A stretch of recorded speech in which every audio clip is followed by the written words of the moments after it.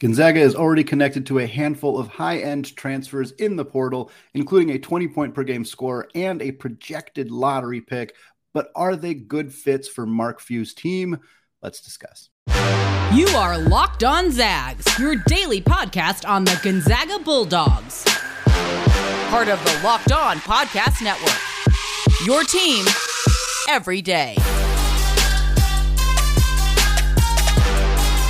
What is going on, y'all? Welcome to the Locked On Zags podcast, part of the Locked On Podcast Network, your team every day. I'm your host and longtime Gonzaga podcaster, Andy Patton, here to give you daily reports through another offseason of Gonzaga basketball. Today's episode of Locked On Zags is brought to you by FanDuel Sportsbook, the official sportsbook of the Locked On Podcast Network. Make every moment more. Visit FanDuel.com/LockedOn today to get started. All right, folks, we got a fun, packed episode today, a segment or an episode style that I'm hoping to do more of over the next month or so, basically picking three different transfers who are in the portal, who have been connected to Gonzaga. We're going to talk about each of them, why they are a fit, where else they are being recruited, etc., etc. Of course, these are going to come out in conjunction with our season in review series. We're going to start doing more of next week. We did Dominic Harris's yesterday after he announced he's entering the transfer portal. We will do more of them coming up. But for today, let's talk transfers. We got a high-scoring wing to discuss in the second segment. We got a very high-scoring point guard to discuss in the final segment, a player with his eyes on the NBA draft as well. But we're going to lead talking about a big, and we're going to talk about a big who before this season, I think it would have been fairly, maybe not inconceivable, but less likely, surprising is a good way to put it, to see this player in the transfer portal and not in the NBA draft, because he was somebody who was projected to be a top 10, top 15 pick in the draft after he committed to Oregon. It's Kel'el Ware is who we're talking about here. Kel'el Ware, a starting center, or a center, I should say, for the Oregon Ducks. He was a top 10 player in the class of 2022 when he committed to Oregon. And perhaps another conversation, probably on the Locked On College Basketball podcast, we will have some time about the lack of success that we have seen from 4- and 5-star recruits as they head to Eugene and play for Dana Altman. This is a story that is unfortunately familiar for fans of the Oregon Ducks. A top 10 player in the class, a guy who, again, if you read any mock drafts between August and early, mid, late November, even into December, they all have Kel'el Ware in the top 15, most likely, maybe late first, mid first at times. And then he never really got off the ground for the Ducks. His overall season numbers are 6.6 points per game, 4.1 rebounds, 1.3 blocks. And the 1.3 blocks, all of that came in about 16 minutes per game. So he wasn't playing big minutes, and blocking 1.3 shots in 16 minutes per game was pretty darn good. Like, he deserves some props for that, certainly. And we'll talk more about his specific appeal to Gonzaga, which, spoiler alert, it's the shot blocking, because that is a big area of need for the Zags. Ware shot 53.5% on twos, which is not terrible, but it's not great for a big man. And he shot 27% from three. And that's a big element here as well, because the reason Ware was such a highly touted prospect when he came out of Arkansas and he committed to Oregon and was on all those mock drafts was because of the Chet Holmgren effect, because of his ability to be a rim protector on one end of the floor and a stretch five on the other end, a guy who can hit threes and defend the rim. It's rare. There is a reason Chet Holmgren was called a unicorn. There's a reason that prospects who seem competent in both of those things get a lot of praise, get a lot of attention. That's why Ware was a top 10 prospect. That's why he was on those mock draft boards so high. And he did okay. The 27% is not great. I don't think that he is a horrible three-point shooter, but I'm not expecting him to be great next year. He's got some work to do. The form isn't quite there. The spacing, there's just some stuff that needs to be worked on. And I think that in time, he can be that player.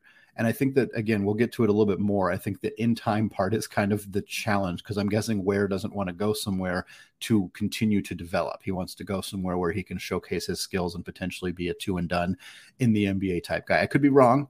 I may not be reading that situation correctly. Maybe he is content to kind of put his head down and grind and get better. And if so, he might be a great fit for Oregon, or for Gonzaga. But that's kind of something to watch. For Ware, he had double figures in 4 of his first 7 games. And I want to point out that in 3 of those 4 games were against UConn, team that right now is the front runner to win the dang national championship. Michigan State, who went to a Sweet 16. Villanova, who admittedly wasn't great this year and was struggling early in the year without Justin Moore and Cam Whitmore. But still, he scored double figures against some pretty good quality non-conference opponents for the Ducks early in the season. And then he only scored in double figures in 4 of his final 28 games. Basically, he got completely benched by Dana Altman. There were games in the regular season, or in the conference season, I should say, where he played 1 minute.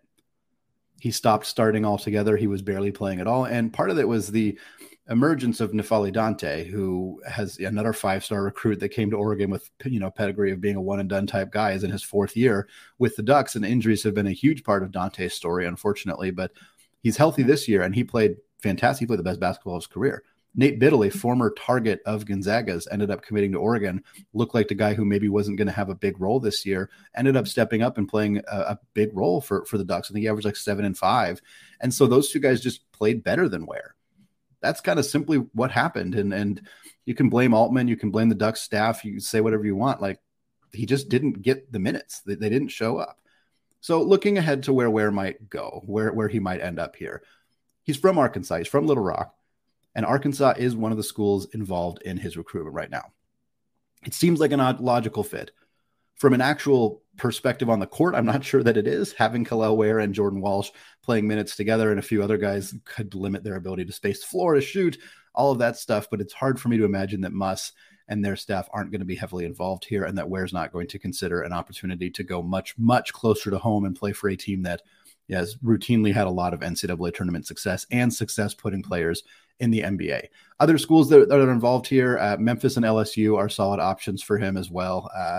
Duke, Auburn, Missouri, Texas A&M are all involved. Texas, Kansas State, Illinois, Florida State, Oklahoma State, Ole Miss, SMU, and TCU.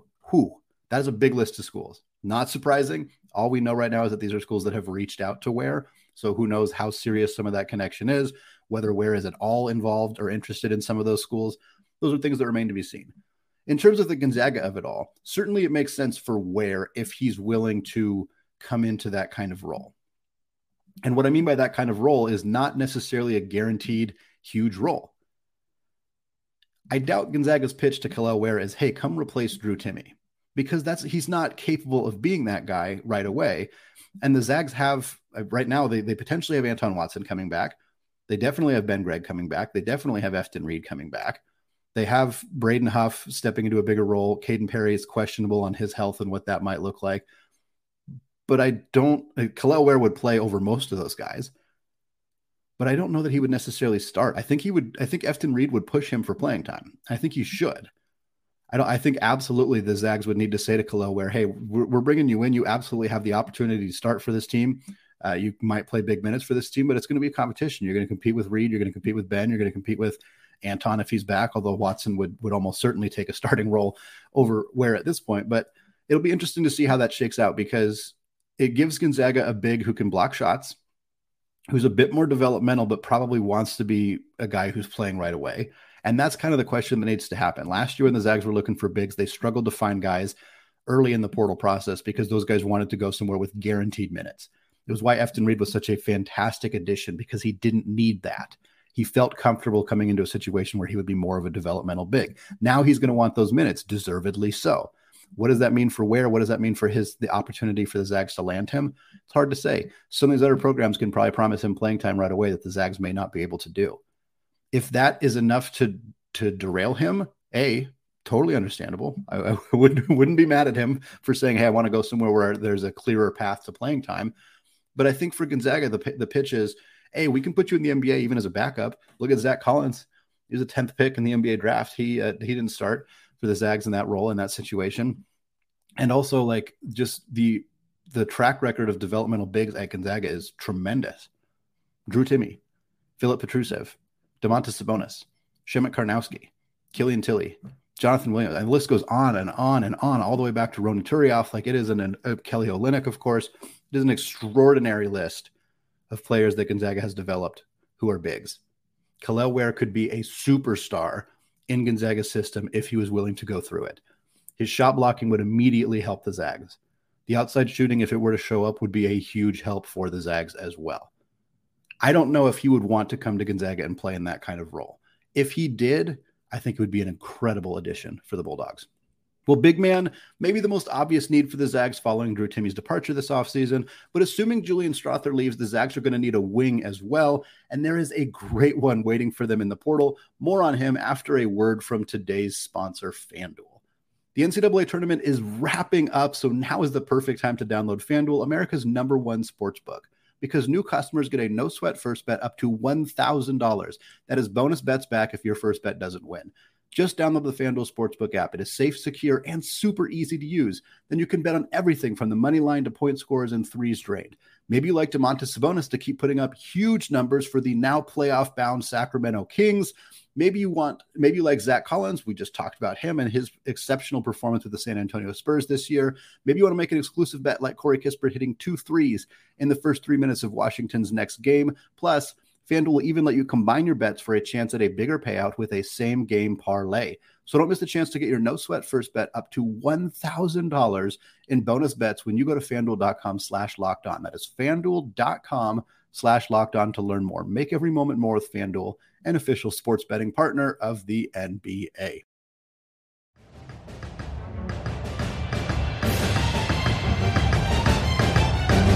All right, segment 2, still any patents, still Locked On Zags. I want to thank all of you for making Locked On Zags your first listen of the day. And as a reminder for your second listen today, check out the Locked On College Basketball Podcast. We have spent all week breaking down this epic Final Four coming up on Saturday between San Diego State and Florida Atlantic, followed by, of course, Miami and UConn. If you want any updates on the game, the players, the matchup, the biggest keys, the betting lines, all of that stuff, check out the Locked On College Basketball. It is free and available wherever you get your podcasts. It is also available on YouTube. All right, folks. We got a wing to talk about here in the second segment. Not going to hide it any longer. The wing we're talking about here, Northern Colorado transfer Dalton Knecht. Knecht is a 6'6" combo guard wing hybrid. He's a player that has been connected to Gonzaga. It is reported that they are interested here, that they have reached out to him again. At this point, it's very early stages. Sometimes this stuff comes together really quickly and a player suddenly makes a commitment. Sometimes we don't ever hear about them again. It's totally possible that could happen. Caden Shedrick was a player that Gonzaga had reportedly reached out to from Virginia. All of a sudden, he released a new list of schools that he was interested in. They weren't on there. And that's going to happen 10, 15, 20, 25 more times this offseason. It's just part of how this transfer portal madness goes. But for now, with Dalton Knecht being a player that the Zags have shown interest in, we're going to have to talk about him because this dude is a bucket. He is an absolute bucket. He's a former junior college All-American before he headed to Northern Colorado. What a get for Northern Colorado, by the way. Junior college All-Americans often end up at the Division I level. Sometimes they end up higher than at the Big Sky level for the Division I. And so for Knecht to end up at Northern Colorado, it worked out very well for them. Let's put it that way. His first season, 24 minutes per game, he averaged about 9 points, shot 36% from deep. So he was a good quality role player in his first year. Second year, things really, really took off for Knecht. 20.2 points per game, 7.2 rebounds, 1.8 assists. He shot 38.1% from deep, 54.7% on twos, and 77% from the line. This dude put the ball in the hoop wherever he was, beyond the arc, inside the arc, at the charity stripe, did not matter. He's an 80th percentile scorer out of the pick and roll, and that is significant. Gonzaga runs a ton of ball screen action, a ton of high pick and rolls. I expect to see a lot more of it next year as well when they're not just bringing the ball down the court and figuring out a way to get it to Drew Timme. When they want to run more motion offense, I think we'll see a lot of side-to-side ball screen actions, and I think that would be a huge benefit for a player like Knecht, who comes off those screens, who gets to his mid-range shots. He's a very, very good mid-range scorer. He's 65% at the rim, so he puts his head down, gets to the basket, scores through contact, again, contributes at the free throw line, and knocks down 38% of his threes. What is not to love? Well, he's not a great defensive player. That would be something that is not to love. Gonzaga needs help on that end of the floor. They can go add as many offensive players as they want, and I think that they probably will. But at the end of the day, you need people who can go get stops.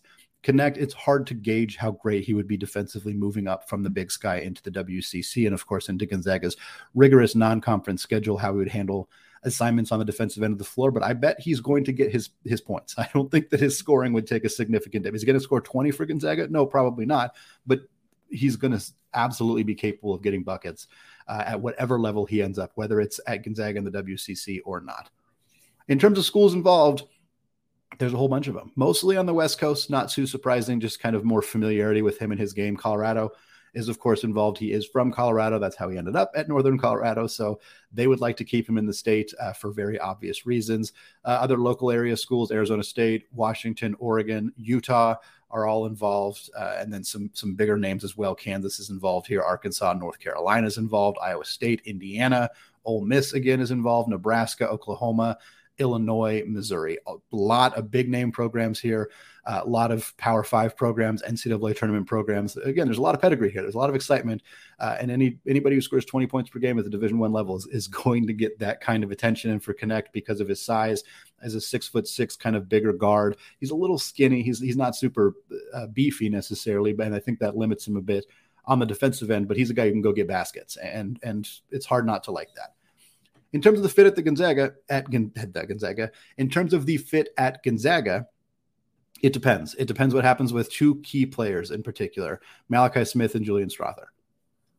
Knecht is more of a 3. I don't think he's a 4 hybrid. I think he's a pretty distinct 3 or maybe even a 2. So he's Julian Strawther. That's the position Julian Strawther played. As much as we talked about the small ball 4 lineups and having Strawther play more at the 4 position, it didn't really happen this year, in part because of the emergence of Anton Watson. And then, of course, the emergence of Ben Gregg. They just didn't need anybody else to play that 4 position. So if we're trying to replace Strawther, if we're assuming that Strawther's leaving, which there's no guarantee that that's going to happen for the record, but if he leaves, that leaves a hole in that 3-2-3 kind of spot. Brashear Bolton obviously out the door, so that leaves a spot there. You hope Malachi Smith kind of fills some of that role. Of course, Hunter Salas will take on a bigger role as well. Dusty Stromer, incoming player. And I think that's kind of part of it too, is like Knecht seems kind of similar to Dusty Stromer. So recruiting him, bringing him in is sort of dependent on how much Mark Few and their staff think that Stromer is going to contribute in year 1. Historically, Mark Few hasn't relied on freshmen in year 1 unless they are otherworldly, like Jalen Suggs, like Chet Holmgren. Sometimes freshmen fill roles in year 1. Corey Kispert did. Killian Tilly did. Like, it happens. Kevin Pango certainly did, if you want to go back a little bit farther. But I think if the Zags were able to land Knecht and Strawther were to depart, I think you would see him step into the 3 role. He'd start there alongside some combination of Nolan Hickman and Hunter Salas and Malachi Smith, and if they were to make any other additions there. But I think he would contribute right away to this team. If both Malachi Smith and Julian Strawther return, the fit is much less obvious for Knecht.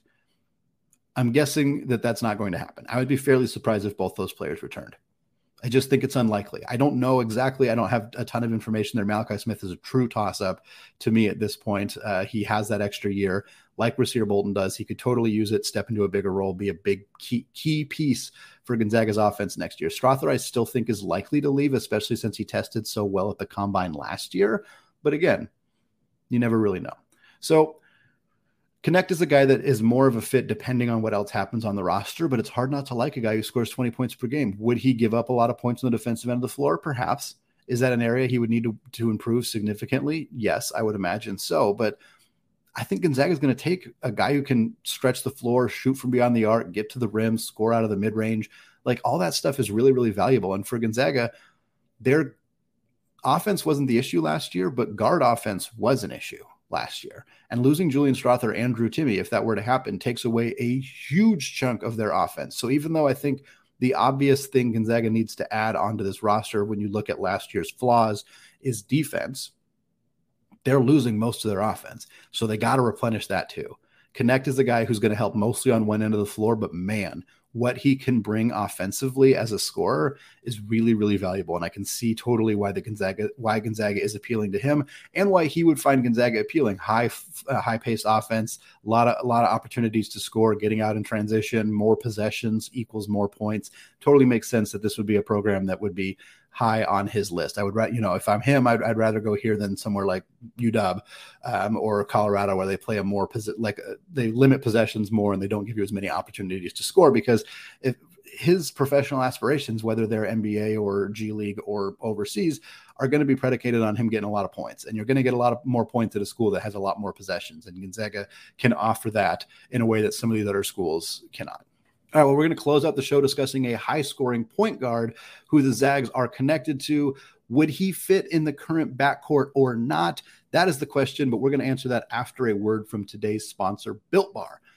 The Built Bar March Madness bracket is here. We know that you have a favorite bar or puff, and now is your time to make it count. So go to BuiltMarchMadness.com right now to vote for your favorite. You know I'll be voting for the churro bar, and if you want your favorite team to win, then you'll be voting for that bar too. Support your team, support your bar or puff, and when you go vote for your favorite bar or puff, you'll be entered into a drawing where 50 lucky Locked On listeners will get a free box of Built.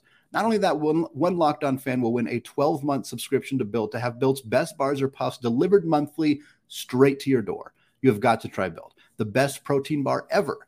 Seriously, they are so amazing, you will not think they're good for you. What makes Built bars and puffs so good? Well, for starters, they are high in protein, they are low in sugar, and they're covered in 100% real chocolate. That's right, real chocolate. So run to BuiltMarchMadness.com right now to vote for your favorite bar or puff and pick up a box while you're there. You can vote every day in March. We are at the end of March, so go vote now. Support your pick. Built Bar, a proud sponsor of the Locked On Network.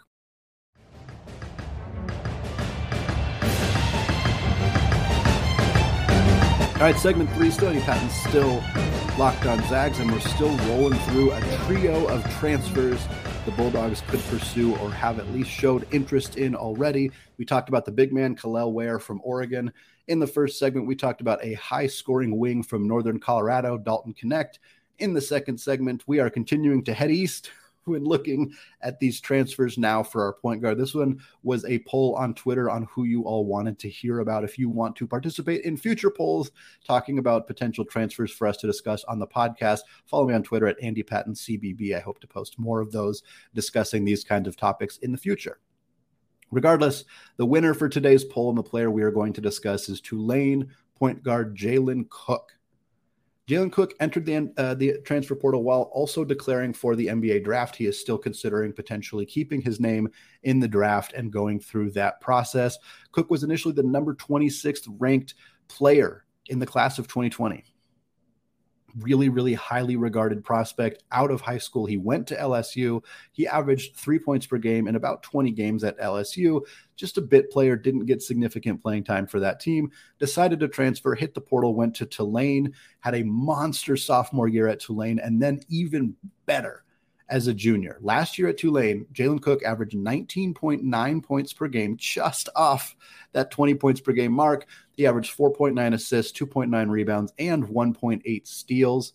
He shot 34.5% from deep. That was on about 6 attempts per game as well. So a volume shooter and a relatively efficient one. 34.5% is not elite, but it is worth pointing out that he shot, I think, 39% his sophomore year at Tulane. And in a very small sample at LSU, about 1.5 attempts per game, he shot 46.7%.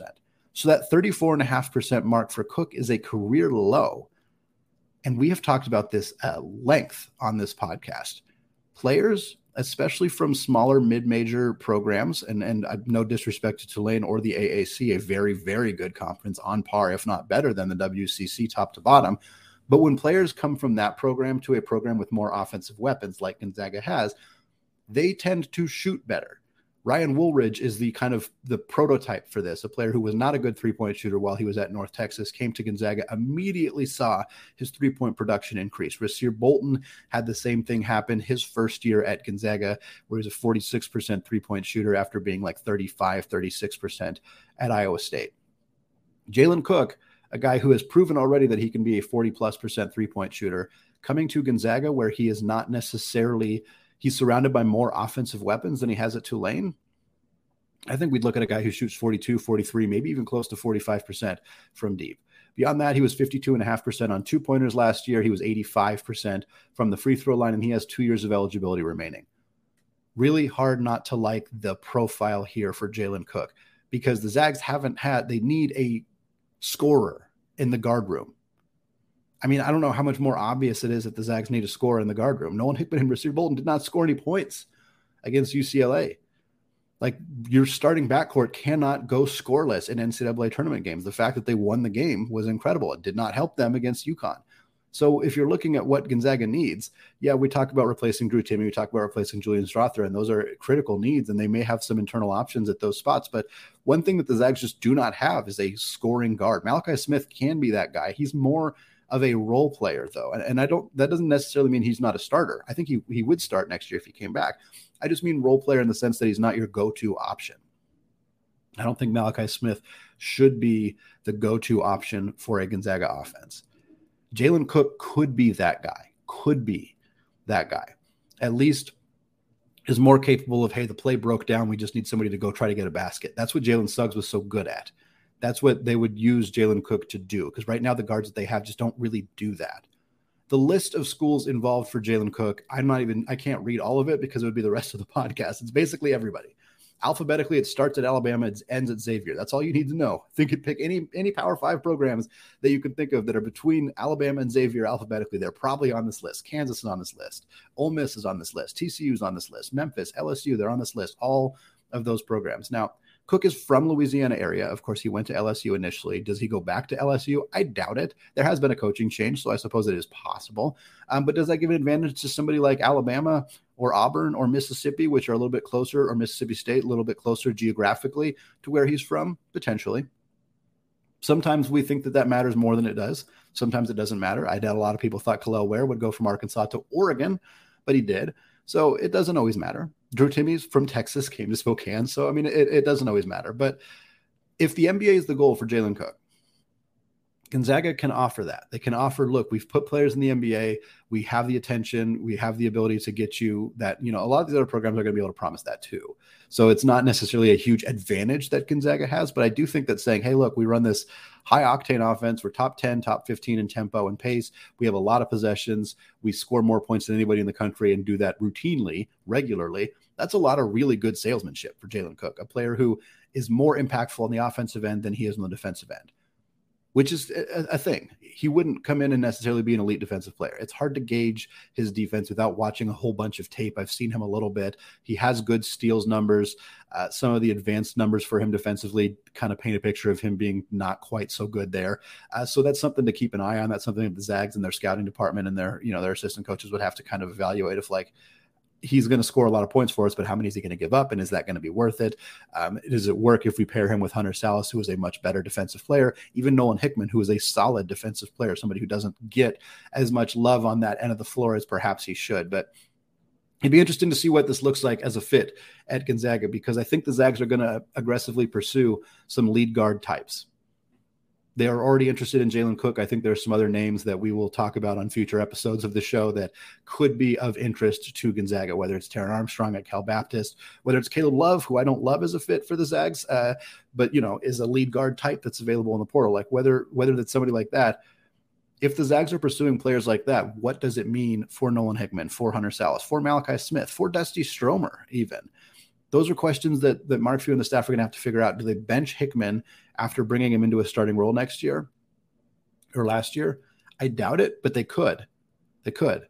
Do they keep Hunter Salas on the bench for a third year? If so, does he want to stay? I have heard nothing indicating anything otherwise, but it's hard to imagine that I think Hunter Salas needs to step into a starting role and be a big-time contributor for this team next year. I think he's ready, and I think he's capable of doing that. So for Gonzaga, stifling that would be an issue.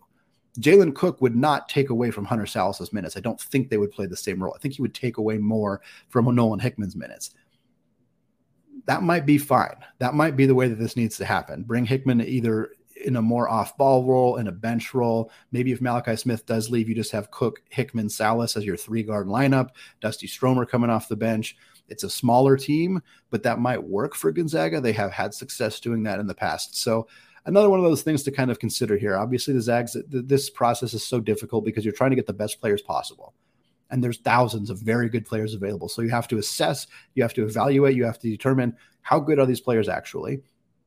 How good would they be in my program? How would they fit just personality-wise? That's a big one. How would they fit alongside these teammates as friends, as colleagues, as family, whatever it may be? And then how would it impact the other players currently on the team? It's a lot of hard questions you have to ask. Gonzaga's success rate finding transfers is really good. And that's impressive because it's hard. It's hard to do. It's hard to find guys that fit correctly. Jalen Cook on paper looks like a great fit. All that other stuff is hard to know and hard to say, and what it means for Gonzaga's current guards, all difficult questions that need to be answered. And the coaching staff, they got their work cut out for them between now and May 11th when that portal window ends. All right, that is going to do it for me today. Again, we're going to have more shows like this in the coming weeks, previewing a handful of transfers that the Zags are interested in. Stick with us next week as well as we start to get into our season in review series, reviewing every player on the roster, how they did last season, their best and worst case scenarios reevaluated, and a look at their future in the Gonzaga program. You can follow me on Twitter at AndyPattonCBB. You can find the podcast on YouTube or wherever you get your podcast. Go hit that subscribe button if you haven't done so yet. All right, thank you all for listening. Happy weekend, and go Zags.